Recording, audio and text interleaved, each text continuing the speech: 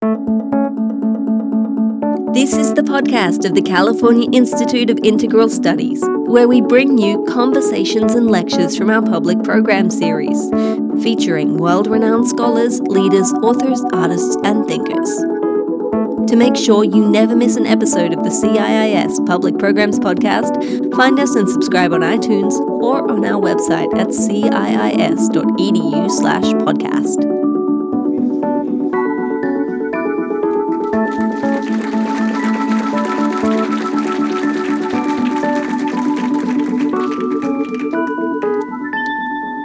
I was asked to speak on the Summer of Love and the Stars, partly because obviously the Summer of Love is 50 years this summer, and there are many activities and events happening around the Bay Area to commemorate it, but also there was a particular aspect of the Summer of Love and the whole countercultural efflorescence of the 1960s, and particularly as we got into the late 1960s, there was an aspect of it that also involved a kind of re-enchantment of the cosmos and re-enchantment of nature.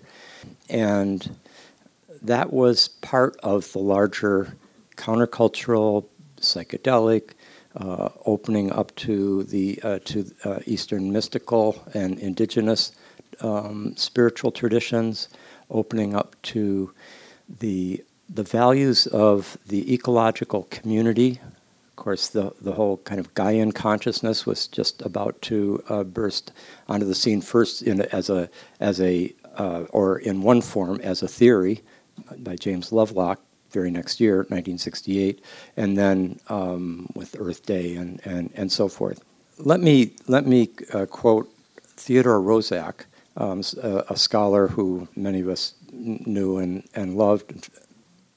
I'm actually recalling that he and I did a presentation here together, maybe a decade or 12 years ago, when he was still alive, and Ted Roszak is the scholar who wrote The Making of the Counterculture in 1968, and he coined that term. And he was a man of historical erudition, and he grasped that what was emerging in the 1960s, first of all, had certain coherencies to it, which I'll try to unpack, but also that it was associated with events and eras and countercultural movements of earlier centuries. Romanticism being one of the key ones.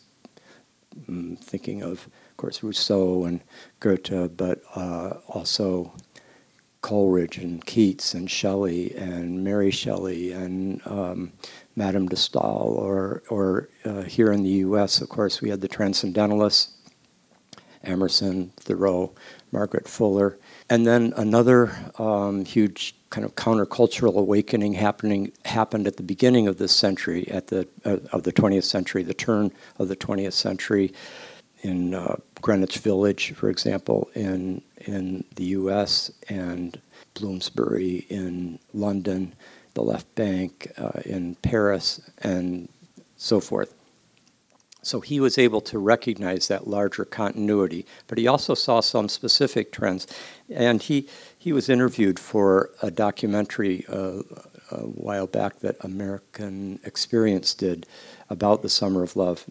And he said he was describing the aspirations of that movement, of what flowered here with the flower children and the hippies. And he said, it would be a world they are aspiring for, a world where people lived gently on the planet, not exploiting, not making war on nature, a simpler way of life, less urban, less consumption-oriented, much more concerned with spiritual values, sharing ideas, insights, friendship, companionship, not focused primarily on material affluence and and the GNP. Of course, a lot of what carried the 60s countercultural generally, and certainly what happened here in 1967, 68, 69, already starting in 65 and 66, but 67 was a crucial turning point, was the music. And sometimes when I teach courses here in which we try to understand something like what was going on in ancient Greece when this absolutely astonishing eruption of creativity, of new horizons opening up, of culture, of mind, of spirit, in Athens in particular, but throughout much of the Greek-speaking world. How can we understand it? And we've got the written records, we have archaeology, but we don't have the music. And imagine trying to understand the decade of the 60s, for example, without the music. It would be like, and the music in ancient, like all those great Greek plays that we have from Sophocles and Euripides and so forth, they all had dance and music associated with them, and it was part of the Dionysian festival every year, and something like that happened here, except we do have the music, and in fact, Monterey Pop became the kind of the paradigm festival upon which Woodstock and that extraordinary sequence of, like in 1960, from the summer of 68 to the summer of 69, there were 16 mass rock music festivals that in which the average number of people at each one was over 100,000 people, which was unprecedented. That, and there really had, along with the explosion of musical creativity that was happening in those years, there really hasn't been quite any other 2-3 year period that had that same density and intensity of musical creativity coming through so many people. I mean, opening the first solo albums of Joni Mitchell, Leonard Cohen, of Neil Young, Crosby, Stills and Nash had their first album together, the Santana, Led Zeppelin, and as well as the extraordinary sequence of those final Beatles albums, the White Album, and the Rolling Stones. Pretty much that was their peak breakthrough period. So that's what started off the summer of Love were those concert festivals, and a key player in those festivals and in the music generally of the Bay Area was, of course, Jefferson Airplane and Grace Slick in particular, who I want to single out here. I think we can often think of there's several key musical groups, that Grateful Dead, Big Brother and the Holding Company with Janis, and Quicksilver, Messenger Service, Creedence Clearwater, and Jefferson Airplane.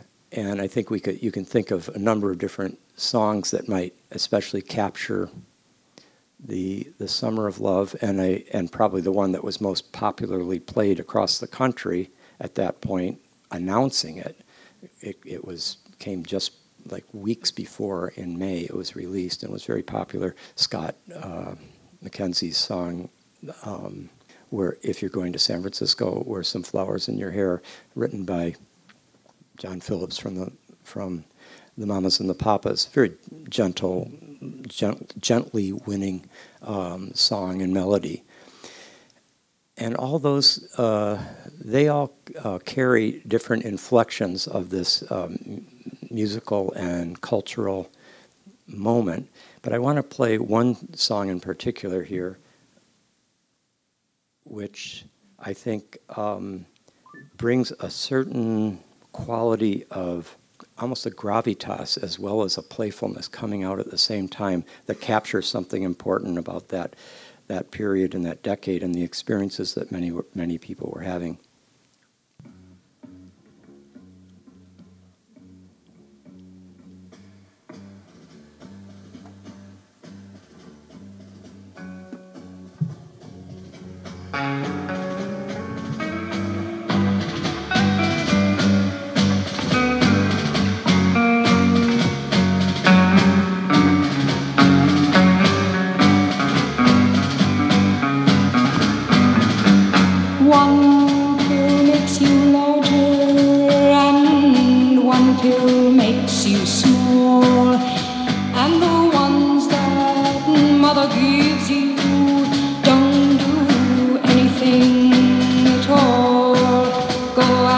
Alice when she's 10 feet tall. And if you go chasing rabbits and you know you're going to fall, tell 'em a hookah smoking caterpillar has given you the call. Call Alice when she was just small.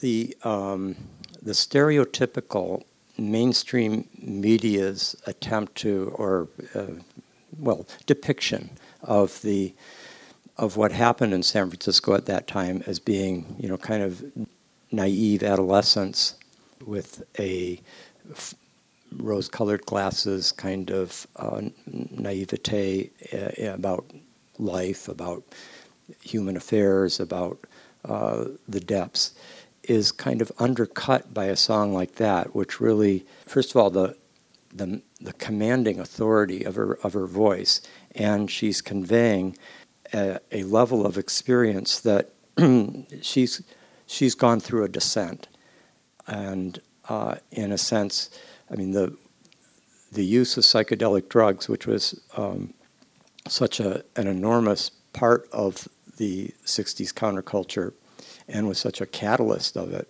Yes, there can be many kinds of psychedelic experiences. I mean, Stan Groff and I have spent about in the 20+ years that we've been giving lectures together, maybe 30. There's probably been, if we were to run all the lectures together about psychedelic experience that we've done here in this room, it would be several weeks straight, and it's so. A kind of radical diversity of experience is intrinsic to that. But that means that diversity involves not just kind of airy-fairy or touchy-feely or, all the kind of stereotype put-down terms that can be, that can describe a kind of lightweight, fluffy, flowery type of experience, when in fact character of the larger range of psychedelic experiences brings forth that kind of existential intensity, depth, and complexity, the literary allusions, the capacity to wield metaphor and symbol as in such a sophisticated way, that quality of. Well, remember the same time this song was coming out, Bob Dylan, within about a year prior to that, was singing, "And there's something happening here, Mr. Jones, and you don't know what it is, do you, Mr. Jones?" That sense that reality is a lot more complex than what the mainstream culture intent on socializing the countercultural generation into believing was overturned by that kind of experience, and that song really conveys it. It was one of the few songs that, at that moment, were able to get through the radio censors in terms of speaking about drug experience, psychedelic experience, but in such a skillful way. Well, she's just talking about a literary classic. So it shouldn't be any problem there. 10 years ago, Hair was put on, again, as one of the first in a long time productions of the rock musical from the 60s, and it was put on at the Mountain Theater here in Marin, and one of the directors of it contacted me to come and speak with the cast, all of whom necessarily, in order to play the cast, had to have been born quite a few years after the years of the period that they were commemorating. And he wanted me to both convey something of the historical context, but also because I often, I studied the correlations of the planets with historical phenomena, and as like many others, have tracked the extraordinary correlation between certain planetary cycles and certain archetypal phenomena in collective culture. And the song that was played so much in those years that came out of Hair was, of course, the Age of Aquarius, in where the opening lines are when the moon is in the 7th house and Jupiter aligns with Mars. Everybody, yes, and then peace will guide the planets and love will steer the stars. That's Dante. Love will steer the stars, the beatific vision. The synchronicity was just a few days before that invitation had come for me to give that talk to the cast. A mutual friend in New York had asked me if I could inscribe a copy of Cosmos and Psyche to Jim Rado, who was one of the two co-creators of Hair. And so since I was doing that, I thought, okay, I'll give him a call and get a little sense for what was in his and his co-author's mind as they were creating it.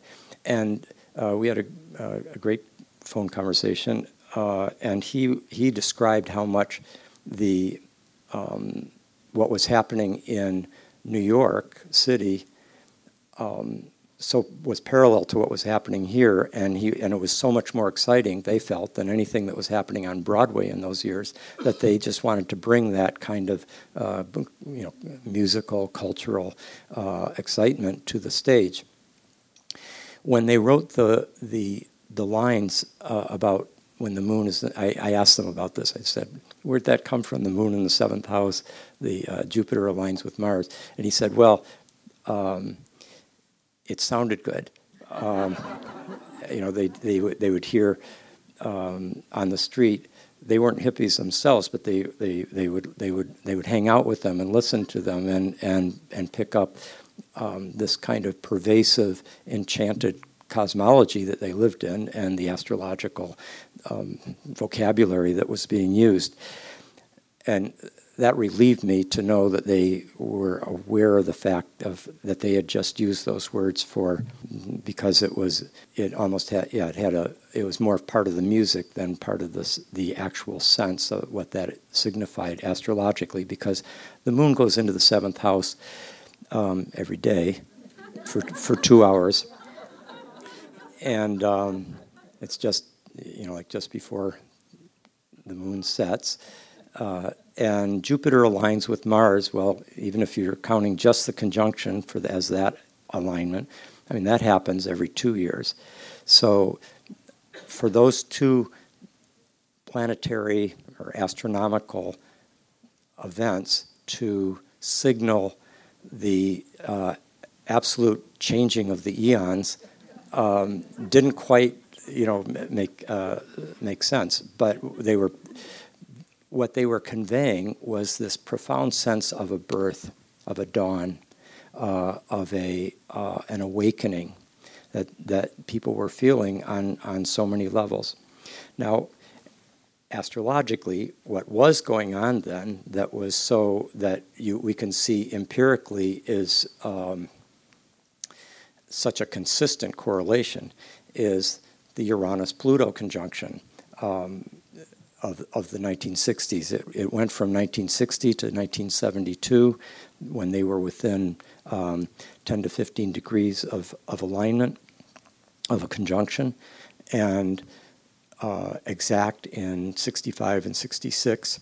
And then what typically happens if you look historically, every time those two planets come into either conjunction or opposition, which would be the equivalent of the new moon when the sun and moon are conjoined, and the full moon when the sun and moon are opposite each other from the point of view of the Earth.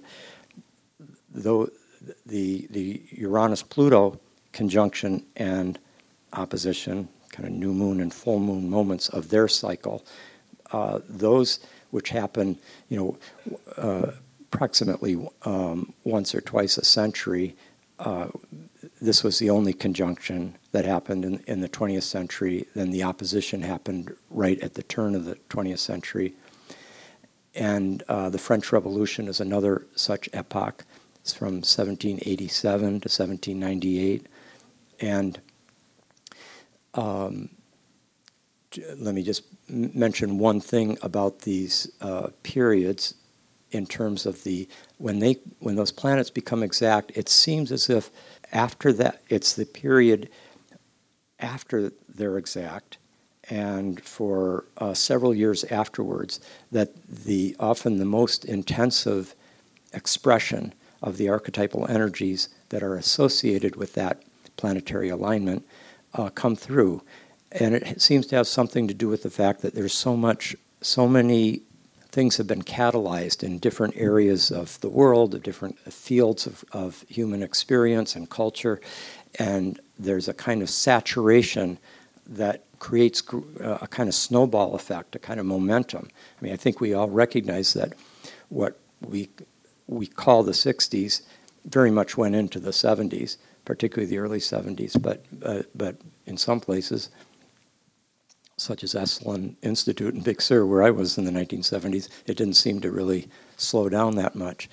And places like the Bay Area, in a way, never quite stopped that carrying, embodying, enacting that quality of breaking through into new horizons. There was an article that in the San Francisco Chronicle about 20 years ago. It was called the Bay Area, or San Francisco, the spiritual center of the world, and it was a question mark. And it was by a Bay Area resident who had spent a lot of his life traveling, and he had been in India when he was standing at a bus stop and talking to the Indian person next to him, who asked him where he's from. He said, San Francisco Bay Area. And the man said, oh, that's from the spiritual center of the world. And he thought that was unusual, especially because he was on a quest in India for spiritual reasons. And but then a second person happened to say virtually the same thing within a few days. And so then he asked a third person, I think it was back at the hotel, if I were to ask you where's the spiritual center of the world, where would you say? And he said, San Francisco Bay Area. And I said, why would you say that? And he said, well, it moves from at different times to different places. But at this time, it's in San Francisco, which... And he defined the spiritual center of the world as being that place in the world which had the least resistance to new ideas, which carried the most capacity for opening up to new ways of looking at things, new ways of living, new modes of being. And so then this person who wrote the article, he said he started thinking of all the things that had begun here. I mean, not only the flower child and the flower children and the hippies and the summer of love, but of course the initiation of so much of, for example, the gay liberation movement, or the UN here in the 1940s, or the Beats, Silicon Valley, and the technical revolutions that have the personal computer and so forth. And he gave a whole list of these in a pretty impressive way. And this particular period that we're speaking of, the Summer of Love, and more generally the 1960s, was carrying a certain vector of this efflorescence. And here I want to step back a little bit and just say something about Uranus and Pluto. So Uranus is the planet that empirically there's pretty much, there is universal consensus amongst practicing astrologers and astrological researchers that the planet Uranus is associated with the principle of the impulse for change, for freedom, for rebellion, the disruption, the breakup of existing structures. It's the awakener. It has an unpredictable quality. It's a trickster energy. It's connected to many of the basic qualities that we think of astrologically as carried by Uranus are very much embodied in the mythic figure of Prometheus, the rebel against the old gods who stole fire from the heavens to give to human beings for their emancipation, who taught humanity the arts and sciences and so forth. That quality of rebellion, freedom, brilliant breakthrough, the symbol of the fire as both kind of cultural, artistic, intellectual inspiration, but also technology, human beings as Homo sapiens being able to control fire as being a defining characteristic of the species. In all these ways, that Promethean impulse seems to be characteristic of Uranus in personal birth charts when it's prominent, like conjunct the sun or rising or something like that, or in personal transits when it's crossing a person's birth chart in important ways. Those are periods when we see very significant changes, awakenings, risk-taking behavior, impatience with authority, with constraints, with the status quo, impulse for more exciting experiences that could more be expressive of one's individual originality, creativity, innovation. All those things are connected to Uranus.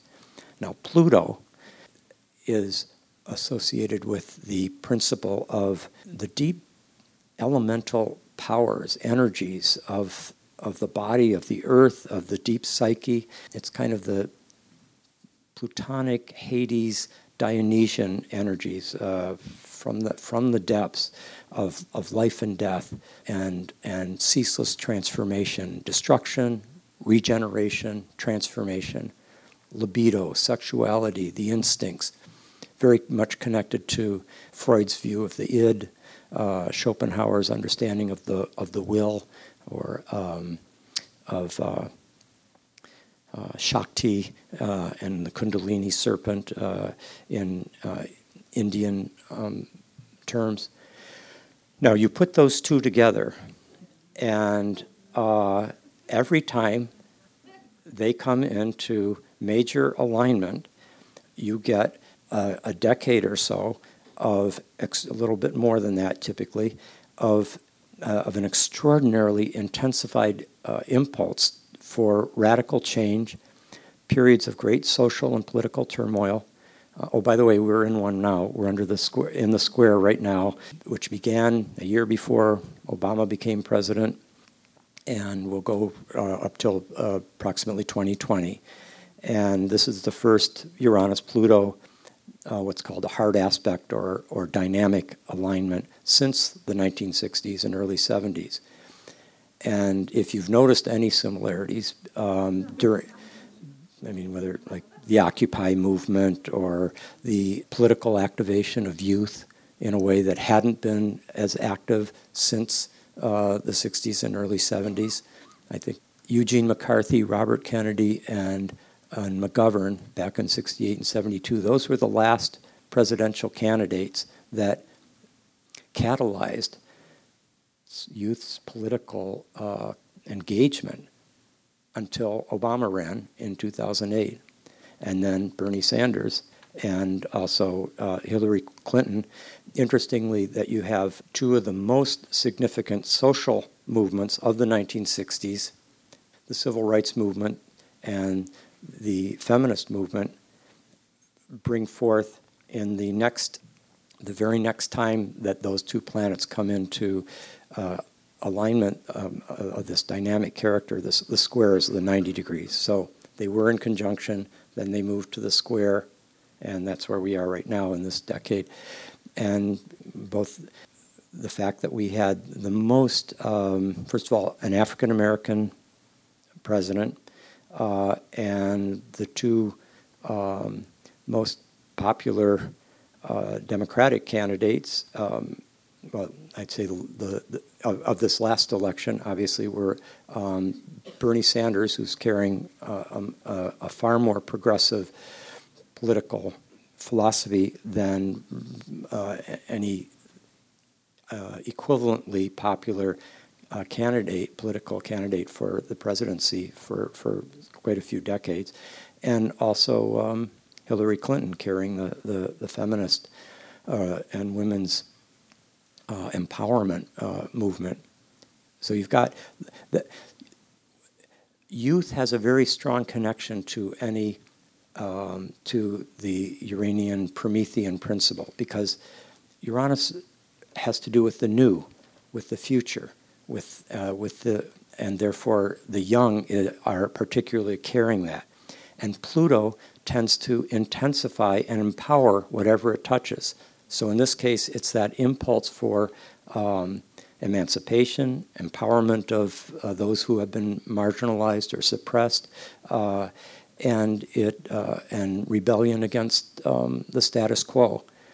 Okay, so I just put on the board the two glyphs for the planet Uranus, planet Pluto, and then I put two arrows, one going from Pluto to Uranus and the other from Uranus to Pluto, in order to show that when what we find in both personal transits and birth charts, but also in the world transits, such as the Uranus-Pluto conjunction of the 60s and early 70s and our current period, is the mutual activation of those two archetypal principles. Just to make it clear, we're not talking about the planets in a kind of linear mechanistic way causing us to act in a certain way. It's not a Newtonian billiard ball kind of mechanistic causality. It's not something like gravity or electromagnetic radiation that is emanating out from the planet and then another planet and then causing something to happen on Earth. There may be, in some kind of mysterious Whiteheadian, Rudolf Steinerian way, some intangible but very much connected to the physical universe dimension that can be perhaps understood in that way. But at this point, many of us feel, having thought about it for many years, that the best explanation is closer to what Jung had in mind when he talked about synchronicity, which is when the meaningful correlation between, or coincidence between two events, often one inner and the other outer, or in this case, macrocosm and the microcosm of the human being's world, that a correlation that is meaningful but is not being caused by a linear mechanistic form of causation. It's not being produced by that. And Plotinus, the ancient Neoplatonic philosopher, had a beautiful phrase for this. He was trying to describe how astrology worked in his mind, and he said, everything is interconnected. Meaning is basically pervading the cosmos, and all things are interconnected. And then he said, as has been said, everything breathes together. And I think that's a very helpful way of understanding astrological correlations and coincidences. The clock says it's 5 to 8 right now. It's not causing it to be 5 to 8. It's reflecting that fact. It's indicating it. And in the same way, the planets' movements seem to indicate they indicate the current dynamics of the anima mundi, of the cosmic, the soul of the world, anima mundi. And it seems as if the universe has kind of left us with this, kind of like Hansel and Gretel having little stones to get them home that get us through the forest. The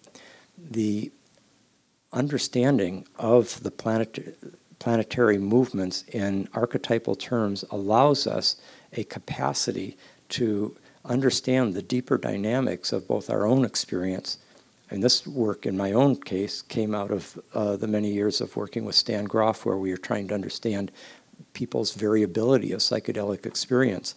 And they had used every form of, this is in the different psychedelic research clinics that he had worked in, they had tried every form of conventional psychological tests, like the MMPI or the thematic apperception test or the Rorschach, to try to be able to get some predictive aid in knowing how a particular individual would respond to taking 300 micrograms of LSD when they had consistently experienced that two people taking the exact same substance, the exact same number of micrograms, would have such radically different experiences, as different as heaven and hell, literally, well, archetypally.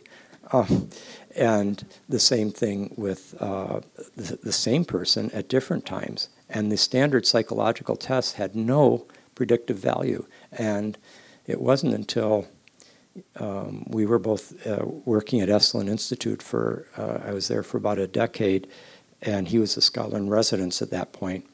We were living in a world very much like the Haight-Ashbury in 1967, in the sense that there was an openness to the re-enchantment of the cosmos and the taking seriously of many esoteric and mystical traditions that carried a very different viewpoint than the disenchanted, objectified, neutralized cosmos of the mainstream modern perception.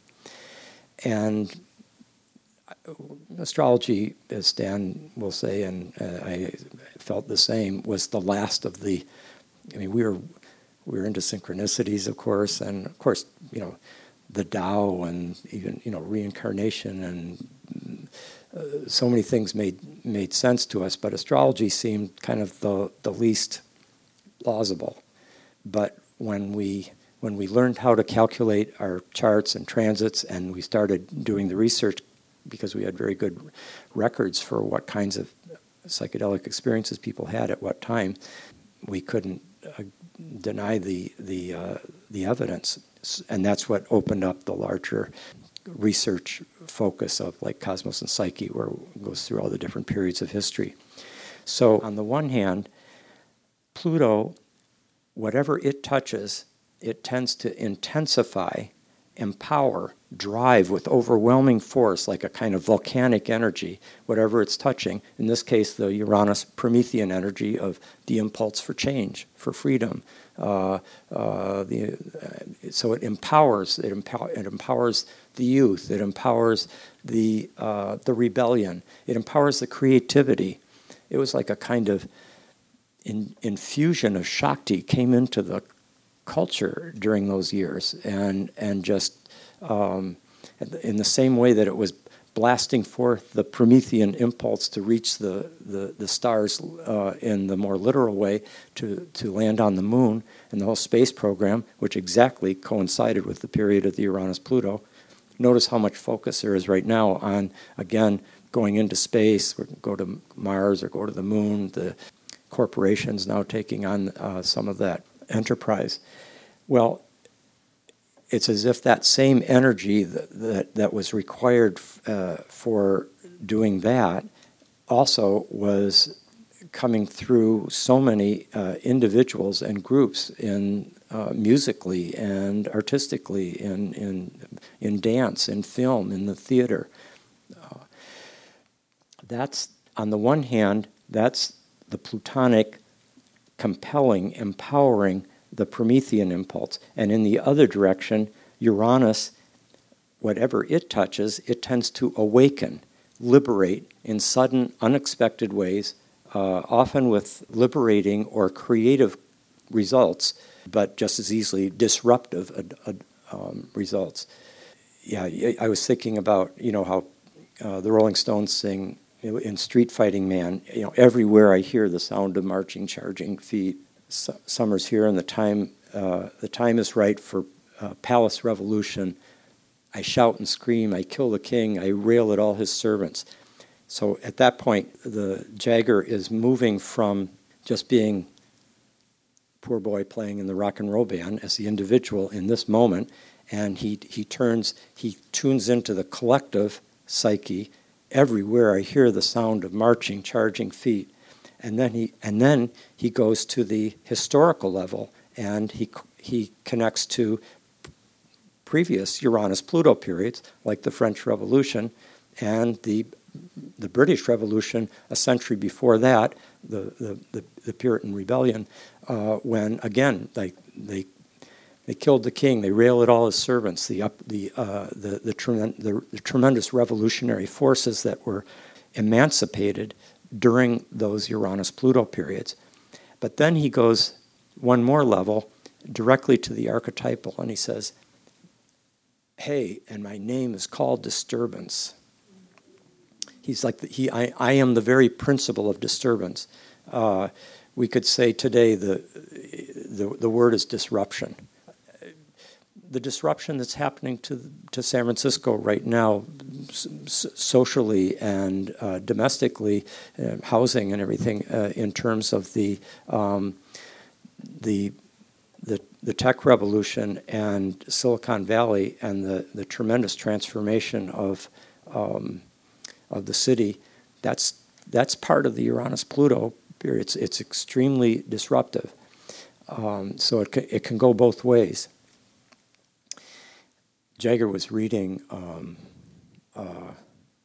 Jung in those years and tuning into like how important it was to be able to embody the shadow and do it up on the Dionysian stage of the rock and roll Dionysian festivals, and just as he did it there, he does it with Gimme Shelter, he does it with Midnight Rambler. He becomes archetypal. I hope you guess my name. That kind of he's transcending the personal and going directly to the archetypal. So I'm bringing up this bivalence here to show that Uranus also liberates the Plutonic, and that means, okay, one level it can mean, it can come through as the Plutonic as the sexual. That part of the id, the instinctual energies of nature and the body, it liberates it. So the sexual revolution of the 60s was very much part of the countercultural ethos at that point. But Pluto is also can just be destructive. It can be violent. It can be fiery. At the same time in 1967 that the flower children were converging, about 100,000 young people converged on San Francisco and Haight-Ashbury. And of course that was an unsustainable social reality. The different groups did their very best to, offer food and medical clinics and so forth, but it was unsustainable. But what they were, well, I'll go back to that in a second. But at the same time that was happening here, we have to remember that 1967, 120 cities burned in the United States.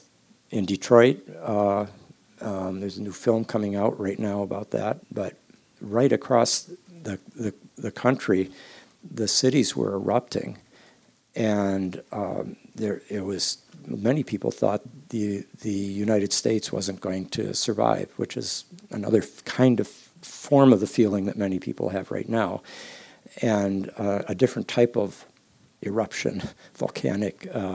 The emancipation of the will to power is something that can happen under Uranus-Pluto periods. That's why you often see major impulses towards populist demagoguery and dictatorships and the pressure and kind of nationalist pressure to expand. And this brings up another dimension of the, so I wanted to say that Trump too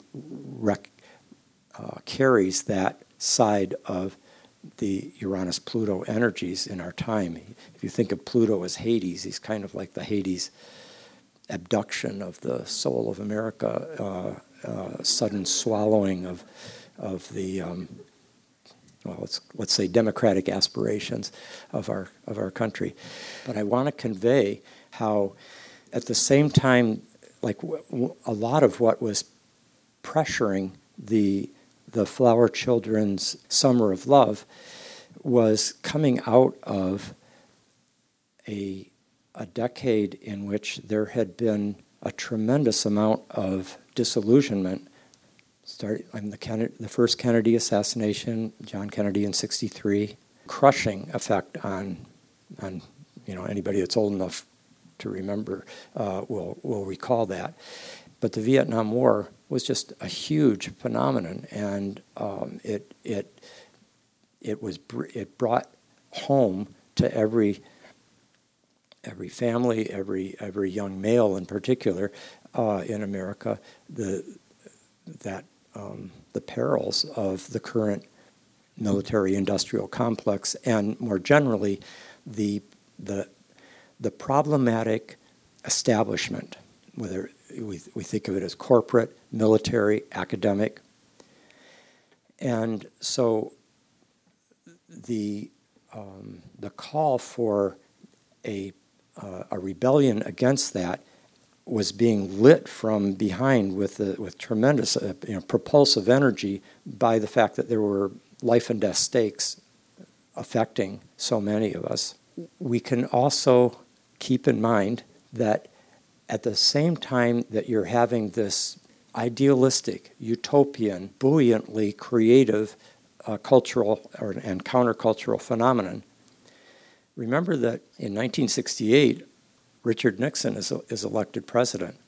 Just at the very peak of the 1960s energy, Nixon wins the presidency.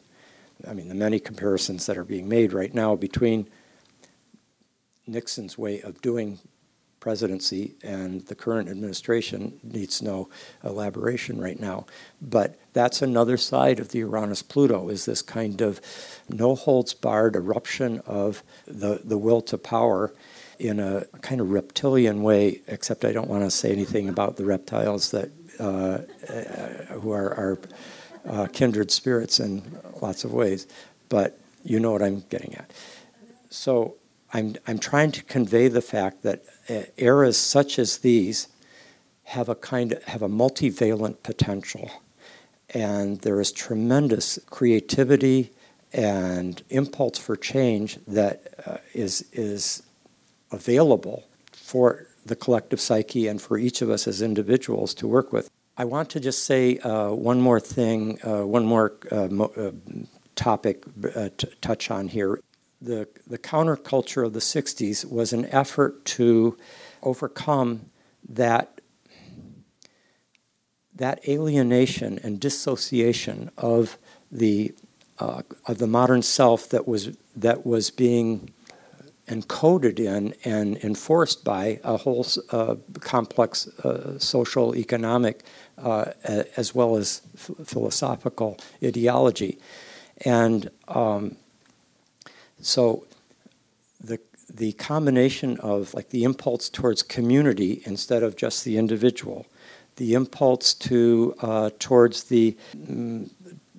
to live in a more harmonious or to live gently on the planet, as Ted Rozak put it, a more harmonious participatory relationship with nature. And also that radical disenchantment of the cosmos that comes with modernity and the Cartesian turn, it just seemed to be widely characteristic of the 60s counterculture, that there was an intuitive sense that not only was nature ensouled, but the cosmos was re-enchanted as well, the entire cosmos. And the tremendous burst of interest in astrology begins in the 1960s. It's Dane Rudhyar had been doing, and others had been doing a lot of work in the years leading up to that, and Jung, of course, but it's the 60s and early 70s that just brought about this mass movement. And just as things like the organic food movement also got catalyzed during the 60s. So also did the astrological reenchantment of the cosmos. And I believe that these both probably have something to do with that psychedelic transmission.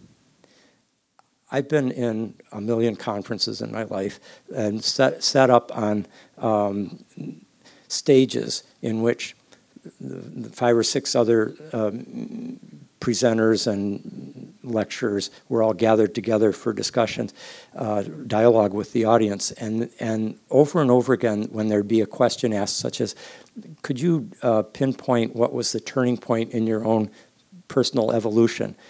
One after another, and these are not conferences that were focused in this way, would bring up a sacred medicine journey, a psychedelic experience, an LSD trip that they took, an ayahuasca journey.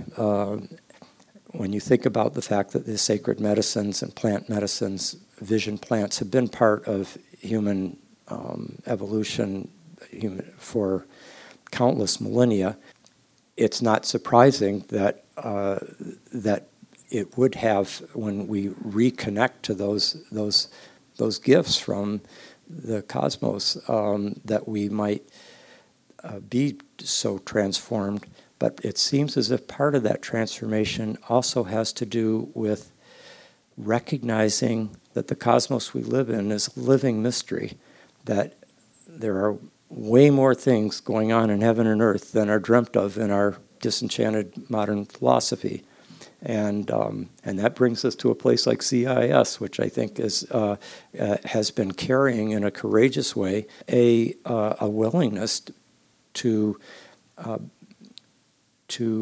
within the accredited higher education world, to carry the impulse of transforming our worldview so that it begins to be reintegrated with our own interior depths and spiritual qualities that have been so developed and nurtured over the centuries. And now there's a potential for, I think, a reconnection between human being and cosmos, and a kind of sacred marriage of the inner and the outer, of the human and our cosmic home.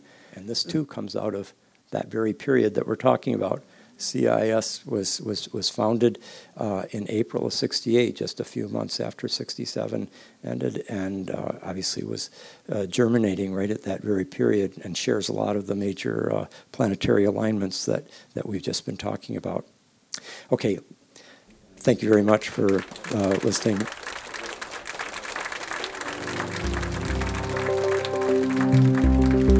You've been listening to the podcast for CIIS Public Programs and Performances. Audio production was supervised by Lyle Barrere at Desired Effect. If you liked what you heard, you can subscribe on iTunes or visit our website, ciis.edu/podcast.